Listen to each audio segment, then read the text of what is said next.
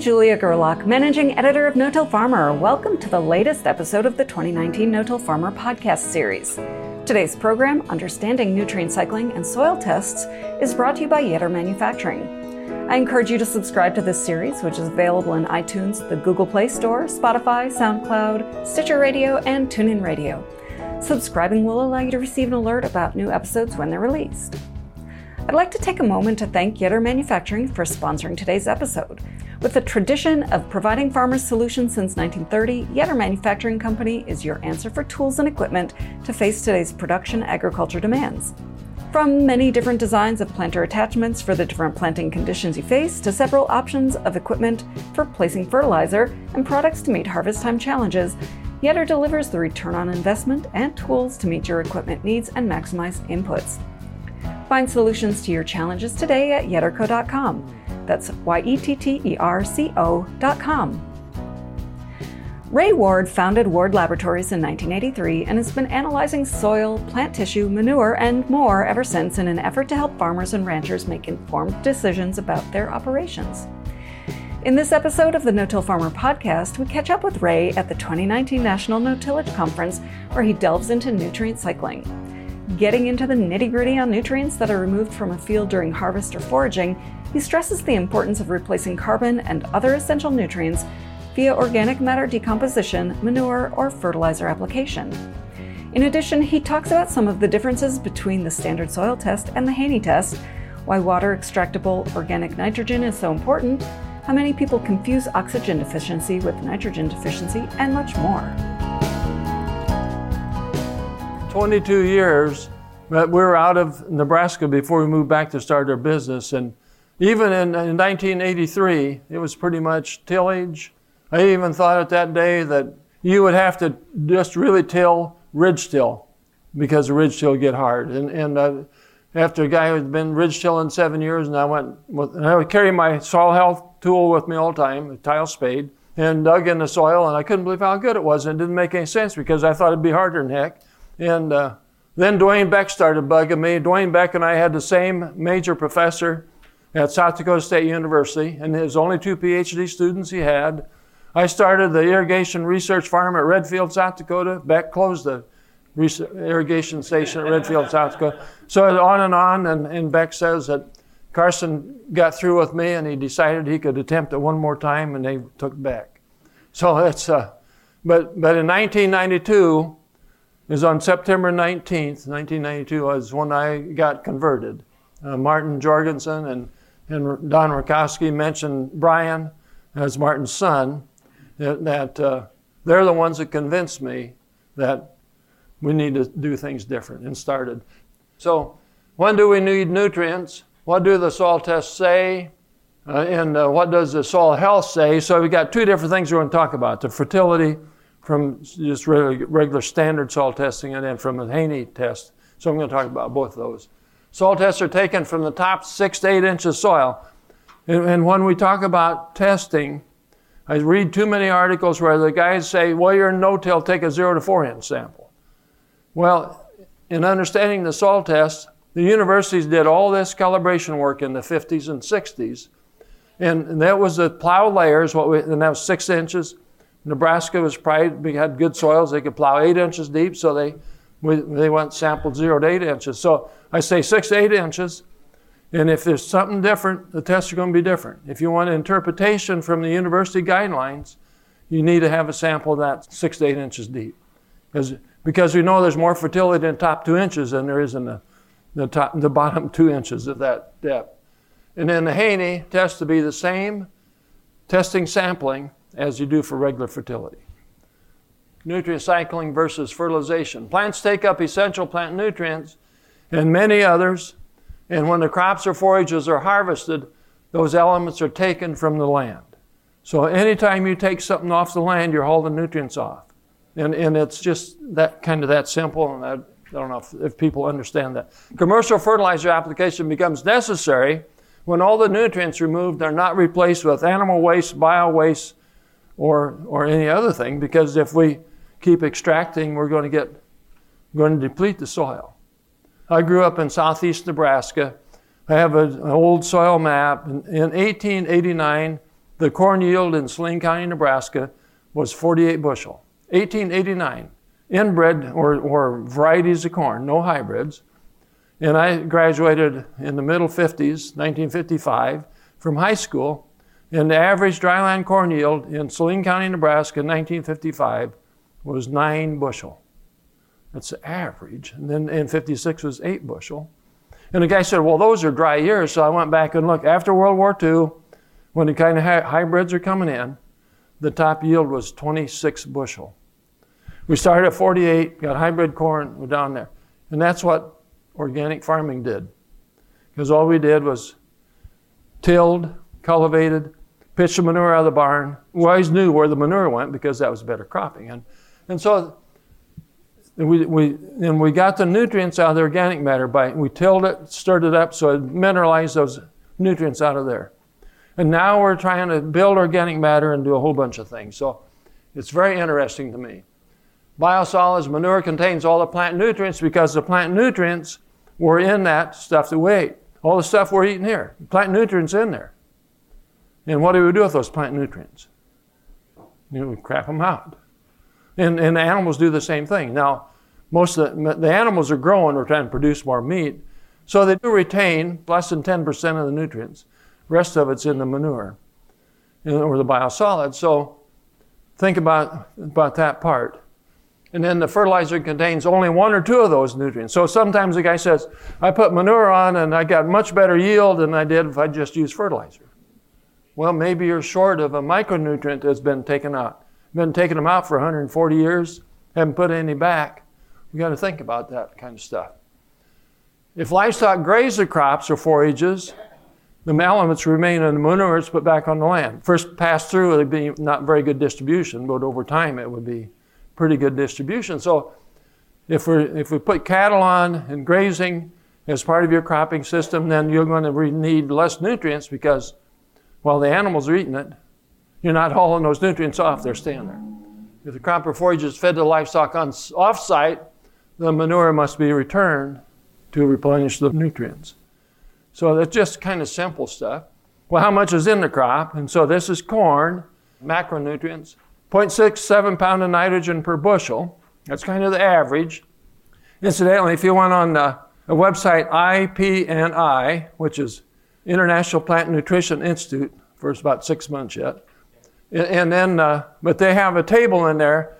They have a calculator where you can look up the table. Many different crops for NPK and sulfur. And so you can get these for your kind of crops. And I use the corn, phosphorus 0.35 pound per bushel.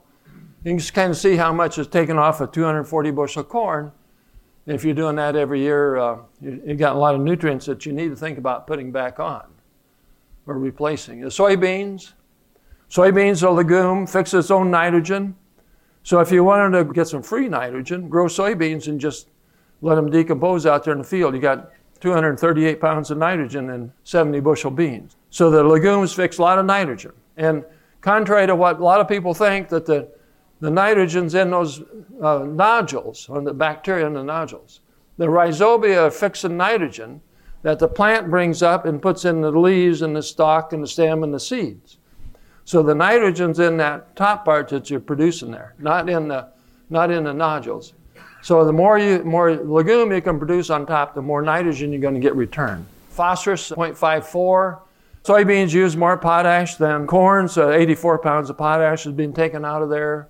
Sulfur and zinc on that. Wheat, we talk about, some people talking about putting wheat in a rotation. Whatever it is, there's nutrients in those kind of things. So we got to kind of remember when we're taking the grain off, that we're taking those things off. And then the other part is, well, here's some trace elements. And then Don Rukowski listed a whole bunch of other things that are in the plants that aren't essential plant nutrients. But it could be important for animal nutrition or for human nutrition. So we really got to start looking at more than just essential plant nutrients for making healthy food. And when you think about what are we doing as farmers, is we're trying to grow food for people. That's what it comes down to. And then we're making some alcohol so people can drink it or you can drive with it. But the other part is we've been taking these nutrients out and we haven't replaced them. And then the other point is the corn stalks or the wheat stubble or whatever forage you're taking off has nutrients in it also. And those nutrients there you can see per pound, and I calculate 240 bushel corn probably has about 6.7 tons of stover. So you take 6.7 times 18 or times 4, you can begin to see how many nutrients it'd be if you took the whole thing off there. If you leave the stalks there, that goes back in the soil, and microbes put it back. So what kind of yield do you get with a phosphorus test of 5 part per million? And when I talk phosphorus, normally on a standard test, it's a Mehlich 3 colorimetric test. Mehlich 3 is Adolf Mehlich, was at North Carolina. And we have a colorimetric test that measures orthophosphate only. And we have an ICAP test that measures organic phosphorus and some other phosphorus in addition to ortho. So we run the colorimetric test. Now, at 5 part per million, that's pretty low. The universities have that as a very low test. So I'm pretty sure we need to put phosphorus on there. At 40, do you need phosphorus? And probably not. If the crop price is really terrible, you could skip a year and the soil test not going to change very much, and you could get by without any. So then you go to put a cover crop in, and then you don't put any phosphorus on, and then you can brag, well, the cover crop released that nutrient for me. Well, I never hear of these stories, but I'd look at the soil test. Sometimes they're too high. We got around feedlots or around dairies, you'll have high phosphorus, high potassium, high tests, because the nutrients the manure's being put back on there with those nutrients in it. So that's you get a good yield, and probably, I always got weasel words. I worked at university for 16 years, so probably no loss if you don't put any phosphorus on. And on our farm in southeast Nebraska, I will not put phosphorus on when it's that high. And so the most important parts of that is oxygen and biological activity. And the roots are just like us. They breathe in oxygen and breathe out carbon dioxide. For the roots to grow, they have to breathe in oxygen, and then with the cell, where they develop cells, and then the cells elongate, and that's what pushes the root forward. So at the root tips is where growth is going on, and then root hairs come out on the root and increase the absorption for water and nutrients. And if there's no oxygen, the cells don't divide, and the roots don't expand, and so you get no root hairs, you get no nutrient uptake. So you have these real wet areas that the crop turns yellow and not growing. A lot of people say, well, that's nitrogen deficiency. No, it's an oxygen deficiency. So you really have to keep that. And when they show the crusting and sealing and all those things that restrict air, restricts oxygen in the soil. And the microbes need oxygen. Now, the other thing is that I'm learning these things that's kind of hard to imagine. You know, we talked about nitrate. The plants take up nitrate, they take up phosphate, they take up potassium. Well, Liz Haney, with Rick Haney's wife, says if plants only took up mineral elements, how does a herbicide work? Because the plant takes up a herbicide and kills it. So if the plant can take up a herbicide, it surely can take up an organic compound. And those organic compounds are produced by the microbes in the soil. And so the more microbial life we have in the soil, the more they're solubilized in things and bringing it to the plant root to be released for the plant to take up. So those two things, and of course you understand temperature, you have to have that, but I thought I'd put that biological activity in there because that's very important. The other thing I want to say about nutrients, people are wanting to increase organic matter. Every 1% organic matter contains 11,000 pounds of carbon, which translates in about 6 2/3 inches of soil, with 2 million pounds of soil. That translates to 20.2 tons of carbon dioxide. But there's a group looking at how can we get paid to put carbon in the soil. And so these are what you, but it contains 1,000 pounds of nitrogen. So you increase organic matter 1%, where'd that 1,000 pounds of nitrogen come from? It's not fertilizer nitrogen. It has to go through the microbial system and the living system in the soil. So that puts that in there. And then 220 pounds of phosphate, 140 pounds of sulfur, and all the other plant nutrients. So if you're lacking a nutrient in the soil, and the microbes taking that nutrient out of organic matter to give the plant, how do you build organic matter? So a lot of the guys that build organic matter start with manure applications because they're getting all the nutrients out there and that kind of thing. And sometimes when you listen to them, in this morning, Haas and Dan said one time that they started with a heavy rate of manure on starting it. So these are kind of the secrets to some of this. So when a guy says, I increased my organic matter to 1% in 3 years or something, I said, where in the hell do you get the 1,000 pounds of nitrogen? Number one. So these are the kind of things I think about when I hear things.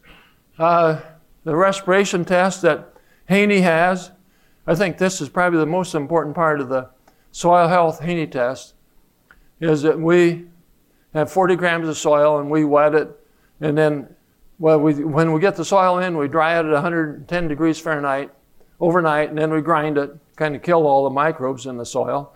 And then we bring that soil in, we wet it, so a few of them come back to life, and they start eating their buddies.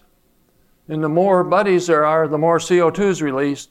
So the higher the respiration test is, the more microbial activity you have in that soil. And as Lance, my manager of the biotesting, says, you want to start a fire, you start with little sticks, you put those in there. As a fire grows, you put bigger sticks in, and when it's really going, then you got to put big logs on it to keep it going. So in the soil life in the soil, you start with, in the cover crop, maybe the brassicas and some of those things that feed the soil and they decompose easily. And when you get that life going, now you got to put bigger logs in there, which would be the carbon, the Sudan grass that grows to 10 feet tall or something like that to kind of keep that thing going and supply. So a good number, 60 to 120, is what we say there on the Sovita test or the CO2 respiration test. And we'll get them up 300-400. I think maybe even higher than that. So we can get some really good activity. And the second part of the test is the water extractable food. We call it carbon. And the microbes live in the water films around the soil particles. And so the carbon that's in that water film and the nitrogen in the water film, the nitrogen is a protein, the carbon is the food, and the more you have that, the more support of that microbial life you can have.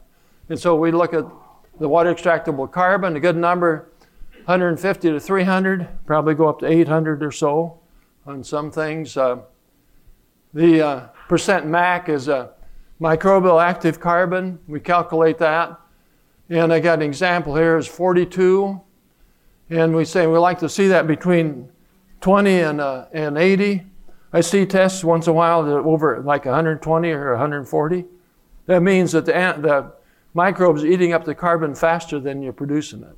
So we want it in this range. If it's less than 20, that means you have no life in the soil. It's not eating the carbon.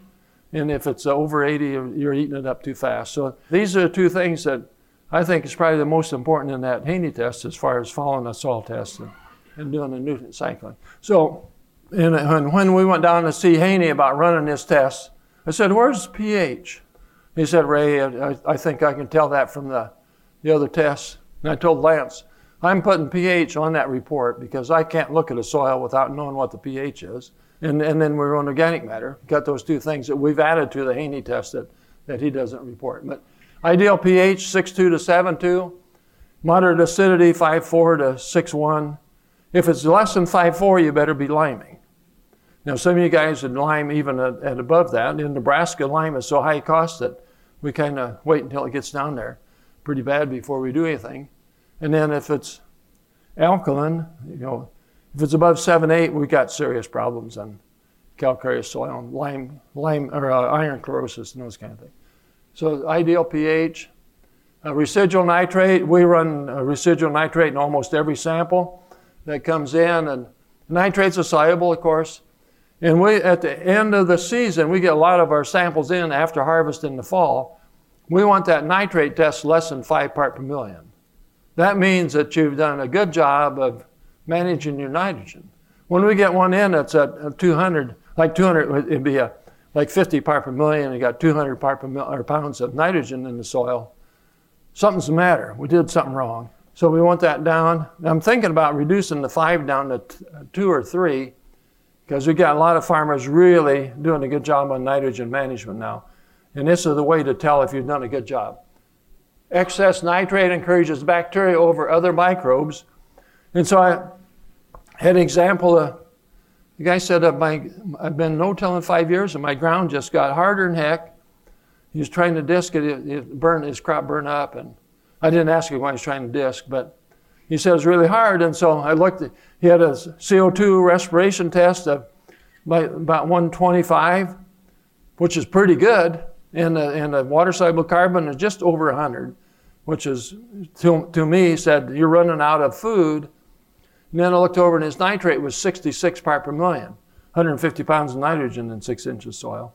And so the bacteria, they love nitrogen. So they take that nitrogen in, and they have a really narrow carbon-nitrogen ratio. So that demands a lot of carbon to keep that nitrogen in there. And so they're eating up that water-soluble carbon.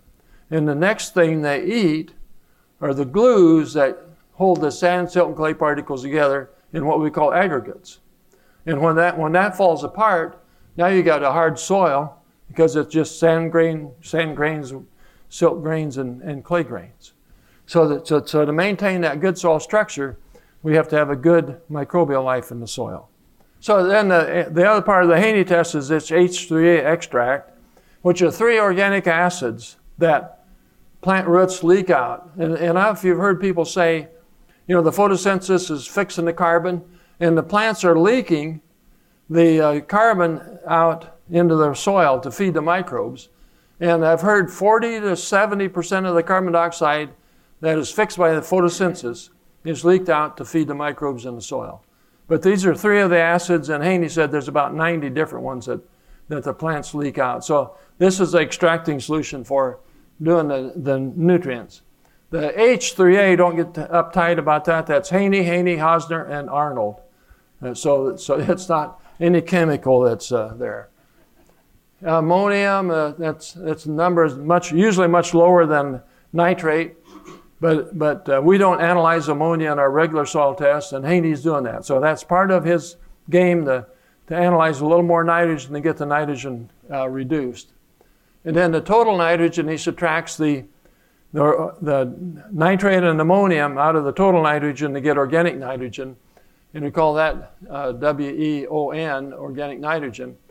And you really see that 40 to 60%. But the organic nitrogen that's in that soil solution is nitrogen that will be mineralized by the microbes to release to the plant or to the crop if the carbon-nitrogen ratio is less than 20 to 1.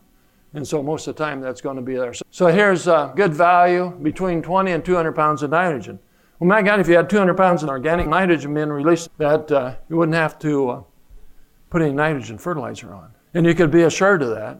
And I know there's probably a lot of doubt in that. When I tell a farmer you don't need to use any nitrogen because he's got high residual nitrate, he gets real quiet on the phone. Then when they say, well, I'll reduce it, I say that's a good thing. Utilize it, it's in there.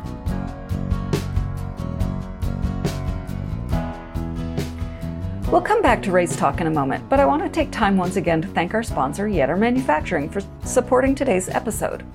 From many different designs of planter attachments for the different planting conditions you face, to several options of equipment for placing fertilizer and products to meet your harvest time challenges, Yetter delivers the return on investment and tools to meet your equipment needs and maximize inputs. Find solutions to your challenges today at yetterco.com. That's YETTERCO.com. Now let's get back to Ray Ward as he discusses how his lab makes nutrient recommendations and answers questions from farmers about how calcium, phosphorus, and magnesium relate to soil pH. So how do we make the recommendation then? And I got these little ranges, but I use 1.1 pound of nitrogen per bushel for corn, subtract out the nitrate, and then that's make the recommendation. Haney would take the 1.1, subtract out the nitrate, subtract out the ammonium, subtract out the organic nitrogen that will be mineralized, and then that lowers the nitrogen recommendation. So I think it works pretty good. I really really think that you can be assured that you won't hurt yourself by reducing nitrogen with the Haney test as it's developed there. And in this case, the goal ought to be, I got here, 6.67 pound of nitrogen per bushel, and that's 161 pounds, and we're saying it takes 1.1 to grow a bushel. That leaves us 0.43 pound of nitrogen left over after every cropping season. Now, have we wasted 43 hundredths of a pound per bushel that we could save if we didn't put it on? So why would you want to put more nitrogen on than the crop is going to take off? So you can contaminate the surface water or the groundwater? It's a strange kind of question. And we know that we can't account for all the nitrogen. There's some goes off in the air. But we need to learn how to stop that too. So we can utilize this and make it efficient as possible. So that's a one point I want to make on fertilizer recommendation. How do I be safe to put on just 0.67 pound per bushel? These are the questions we're working on. And guess what we're getting from the researchers? That's why I'm asking the questions. So there's a cover crop cycling, nutrient cycling. And in this case, 1.4 tons of dry matter. So there's 1,200 pounds of carbon in there.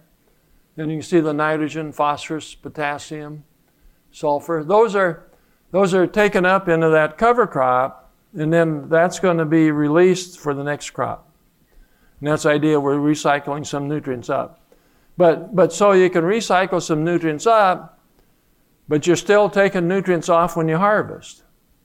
So you can follow those, the amount that's being taken up by doing soil tests and monitoring how the level's changing. And some guys say, I don't need to put any phosphorus on because I'm doing cover crop.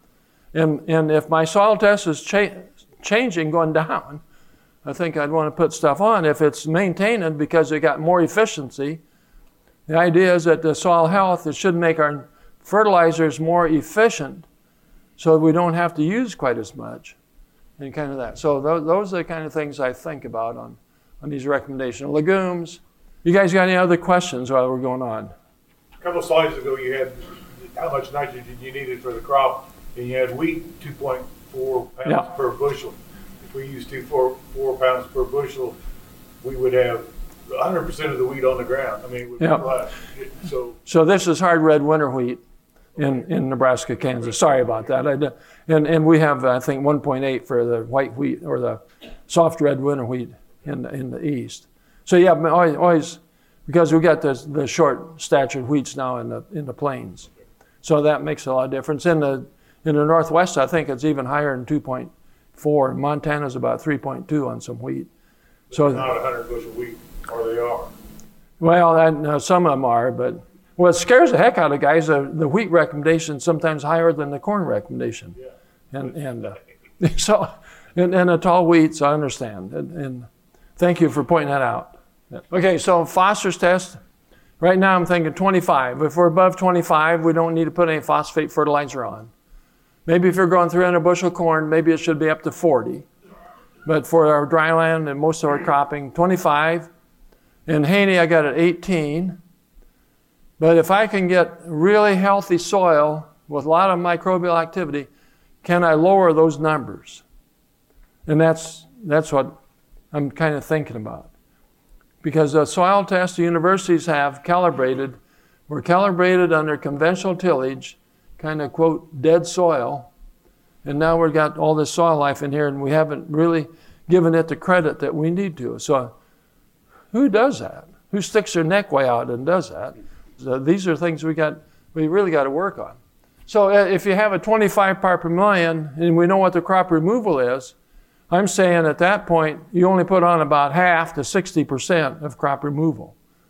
When you get down half of that number, then you put on crop removal.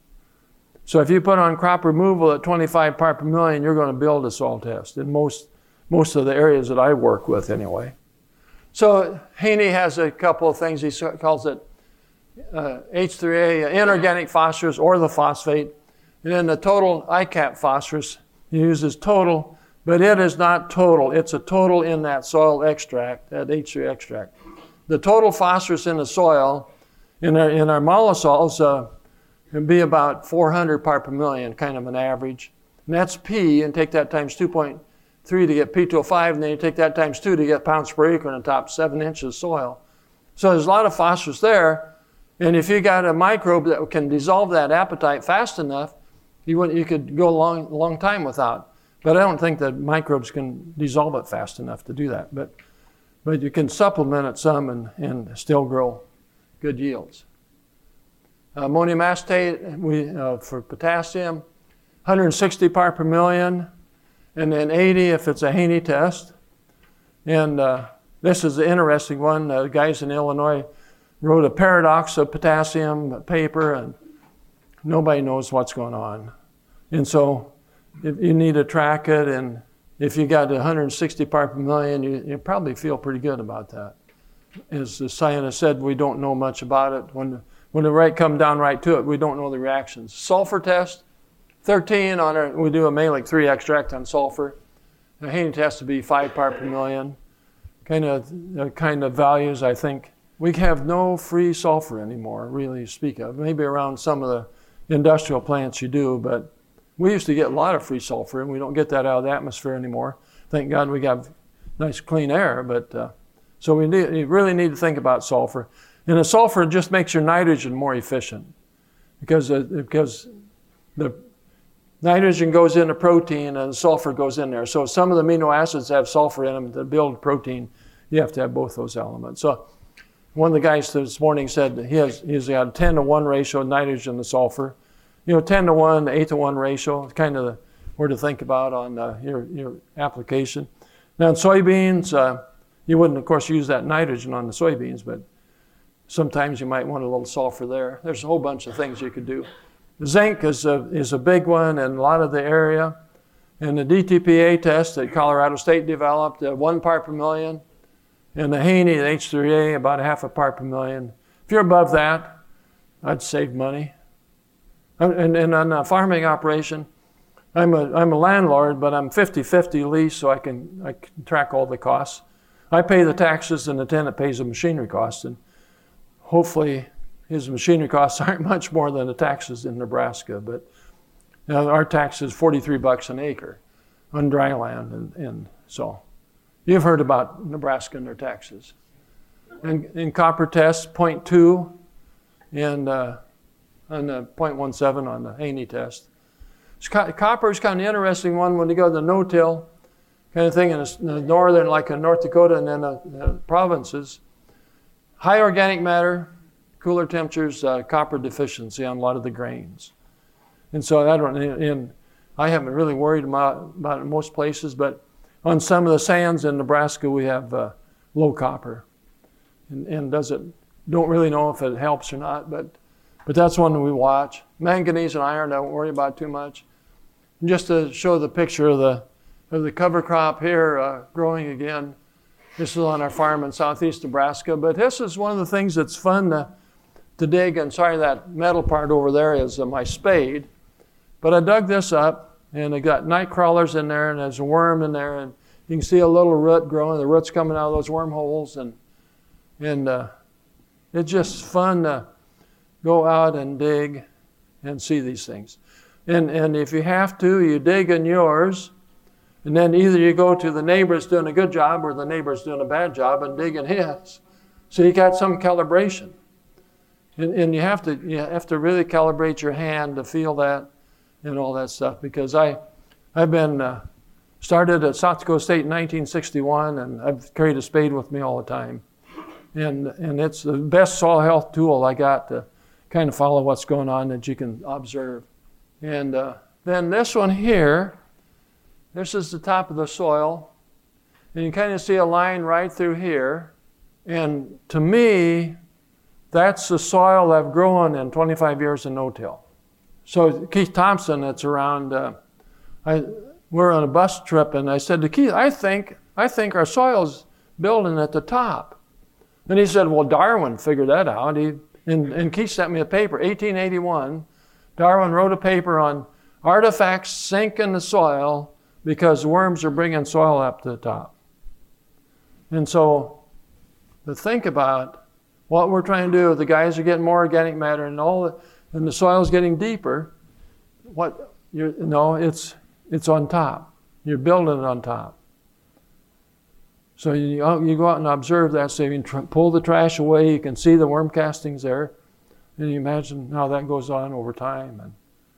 And I'm not probably near as good as Gabe Brown in some of his operation, but at least I can see that. And you can break those things apart.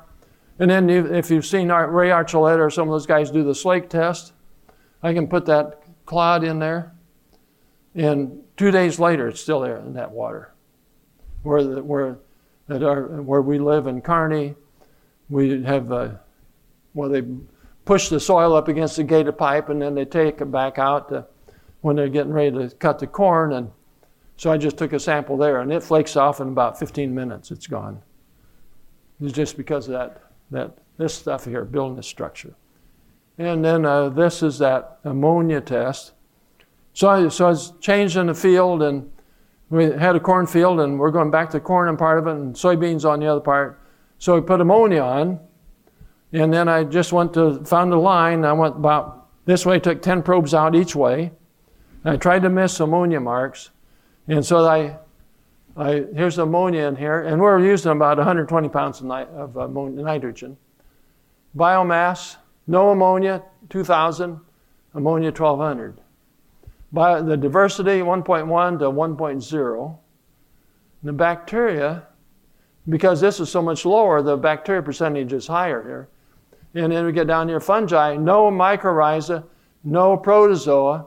I had no rhizobia either, and that's not in there. But I decided after we did that, and I know it's not replicated, it's just how farmers do stuff. You had one sample. But now we're using 32%.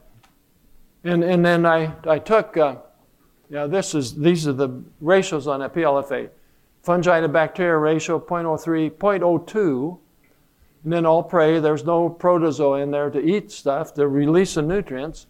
And then a gram-positive, gram-negative ratio, 2.8, 3.2, and this should be kind of equal amounts. So the nitrogen, that high nitrogen, that goes back to the question at that pan down in that soil with anhydrous. The bacteria eating all that, got that nitrogen, eating all that carbon up and making it kind of hard. So I went out, I had a wheat field right next to this field, and then cover crop in the wheat. I went back in November and took the sample. And granted, the biomass is low because it was cooling down quite a bit, but look at the microbial diversity. And this is when at 1.6, then Lance has that calibrated. It's very good. And then the fungi, the mycorrhiza, had this gram-positive. Here's a ratio of the fungi to bacteria, 0.3. So if you can be really above 0.25 on the fungi to bacteria ratio with our kind of test, is great. It means that you got the mycorrhiza working to build the glues or the fungi building those glues. And then the gram-positive, gram-negative is in that 1 to 2 range, which is good. It means they're more balanced. And then we got a predator to prey. So as long as you got a number here, it's good. Because the protozoa are so much bigger than the bacteria, it's kind of hard sometimes to measure very many of them. But they're there, but they're not big enough to measure. So when we can measure them, when they're big enough to measure, we know they're in good shape. And they're eating. It's kind of a cruel world down there when you talk about it, because they're eating each other all the time and reproducing very rapidly and eating and releasing. They take the nutrients in and release them so the plant can have them. And sometimes if a plant needs a nutrient, it'll send down a compound that will encourage that microbe to go get that nutrient. And it's called signaling. And the microbiologists sometimes talk about plants communicating with them. And I always say, how in the hell can they know that kind of stuff? And it's just interesting to figure out that the plants know how to do this stuff. And then if you have that multi-cocktail cover crop mix they talk about, and they said, well, the roots join and they trade stuff. And how do they do that? And then my kids gave me a book a year ago on soil. There's little chapters by different scientists. And a scientist, a forester, wanted to study the carbon in a fir tree, and they covered this thing with plastic and injected carbon-14, CO2 is carbon-14 is radioactive carbon. And they started accounting for where the carbon was at in the tree, and they couldn't find all of it. And they finally found it in an aspen tree downslope. And they figured out that the trees are highly mycorrhizal, and the mycorrhiza connected the two roots, and they were trading this stuff back and forth. So it's the microbes that do the trading, not the roots themselves. So it just, well, for me, it's just pretty exciting to do. So that's what you want that soil to look like. And this is when I was digging out there, I saw this, and worm activity, all those. This is in soybean stubble. I think that might be all. If there's any time for questions, we can do that. Yeah. Recently I watched a YouTube video by Dr. David Montgomery, I believe it was, and he claimed that photosynthesis added 30% of the photosynthesis ended up in the ground. Right. Do you agree with that? I said 40 to 70, so he's maybe a little light, but it's hard for me to believe that stuff, but that's what they say. You know, is that how we get, Dave Grant will tell you his soil test readings go up, but he's not adding any fertilizer. Is that how it's happening? That's how it's happening. The microbes, the plant is feeding certain compounds or certain microbes to dissolve those nutrients to bring to the plant. And so they make it available, and the roots grow in there to be able to take it up.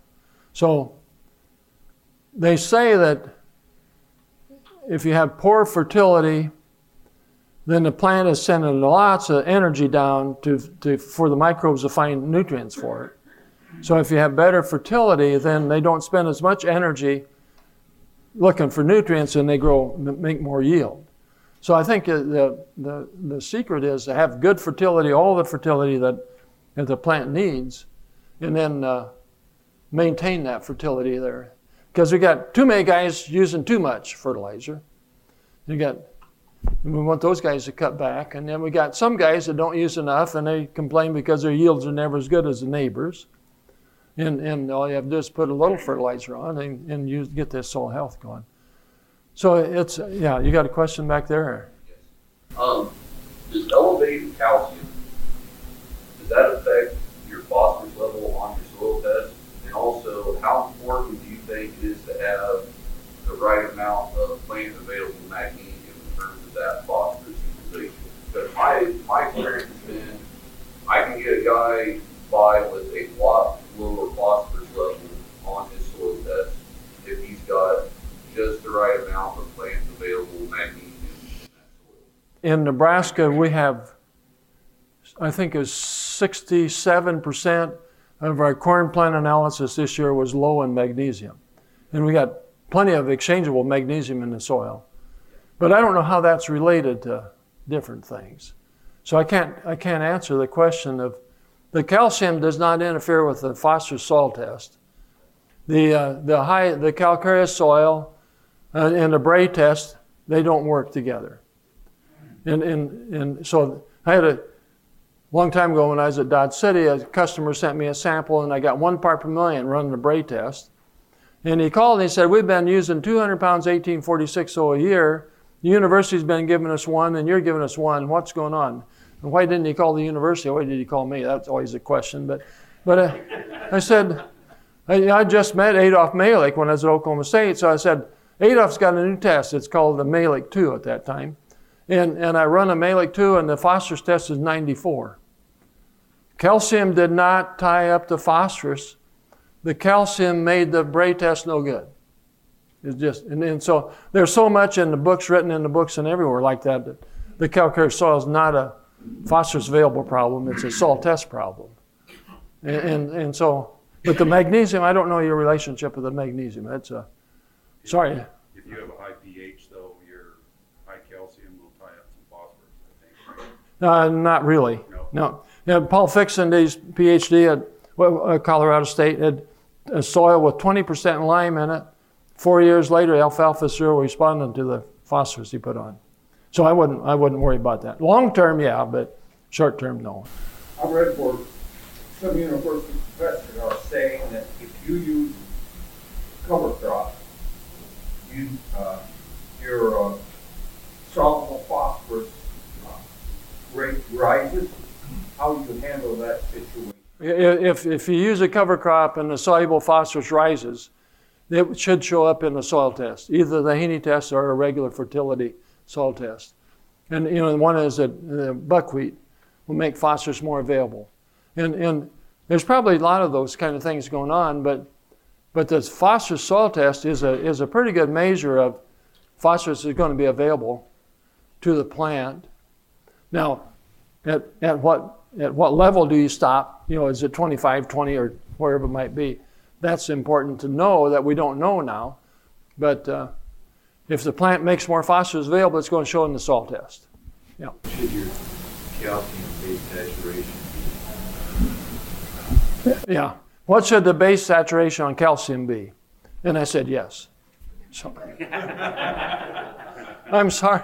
Ohio State, McLean, Ohio State published a paper a long time ago with different ratios of calcium, magnesium, potassium. And there's a wide range.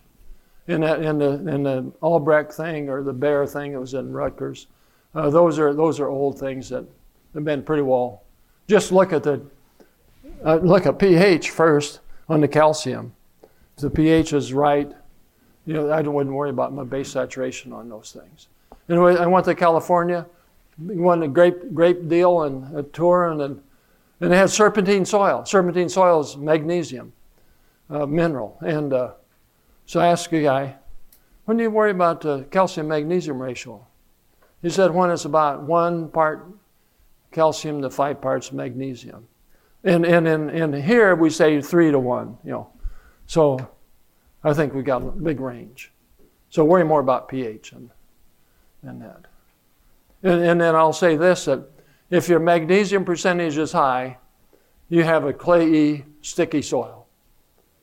And that's, I think the magnesium defines that more than being. And it is because we wash the topsoil off and we're farming the B horizon. Because that's what our farm is, I got that kind of problem. Yeah.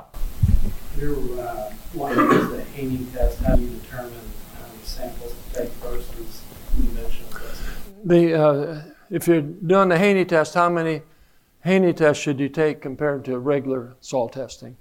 And my idea is that, the grid sampling is very important for variable rate fertilizer application and all that.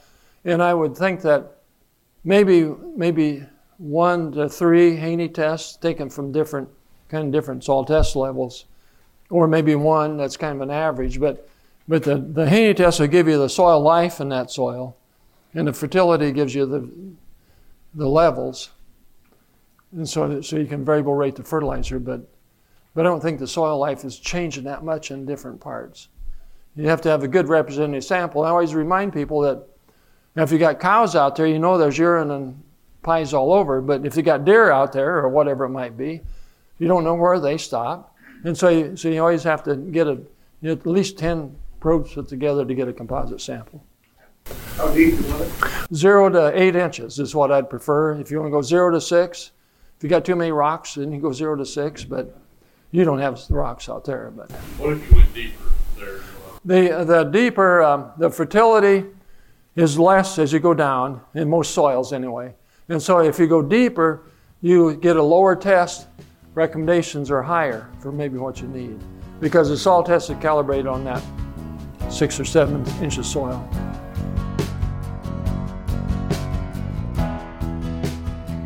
Thanks to Ray Ward for his insights into nutrient cycling and soil health tests. To listen to more podcasts about no-till topics and strategies, please visit notillfarmer.com/podcasts. Once again, we'd like to thank our sponsor, Yetter Manufacturing, for helping to make this No-Till podcast series possible. If you have any feedback on today's episode, please feel free to email me at jgerlach@lessitermedia.com or call me at 262-777-2404. If you haven't done so already, you can subscribe to this podcast on iTunes, Spotify, or the Google Play Store to get an alert as soon as future episodes are released. You can also keep up on the latest no-till farming news by registering online for our No-Till Insider daily and weekly email updates and Dryland No-Tiller e-newsletter. And be sure to follow us on Twitter at No-Till Farmer, with farmer spelled F-A-R-M-R, and our No-Till Farmer Facebook page. For our entire staff here at No-Till Farmer, I'm Managing Editor Julia Gerlach. Thank you for listening.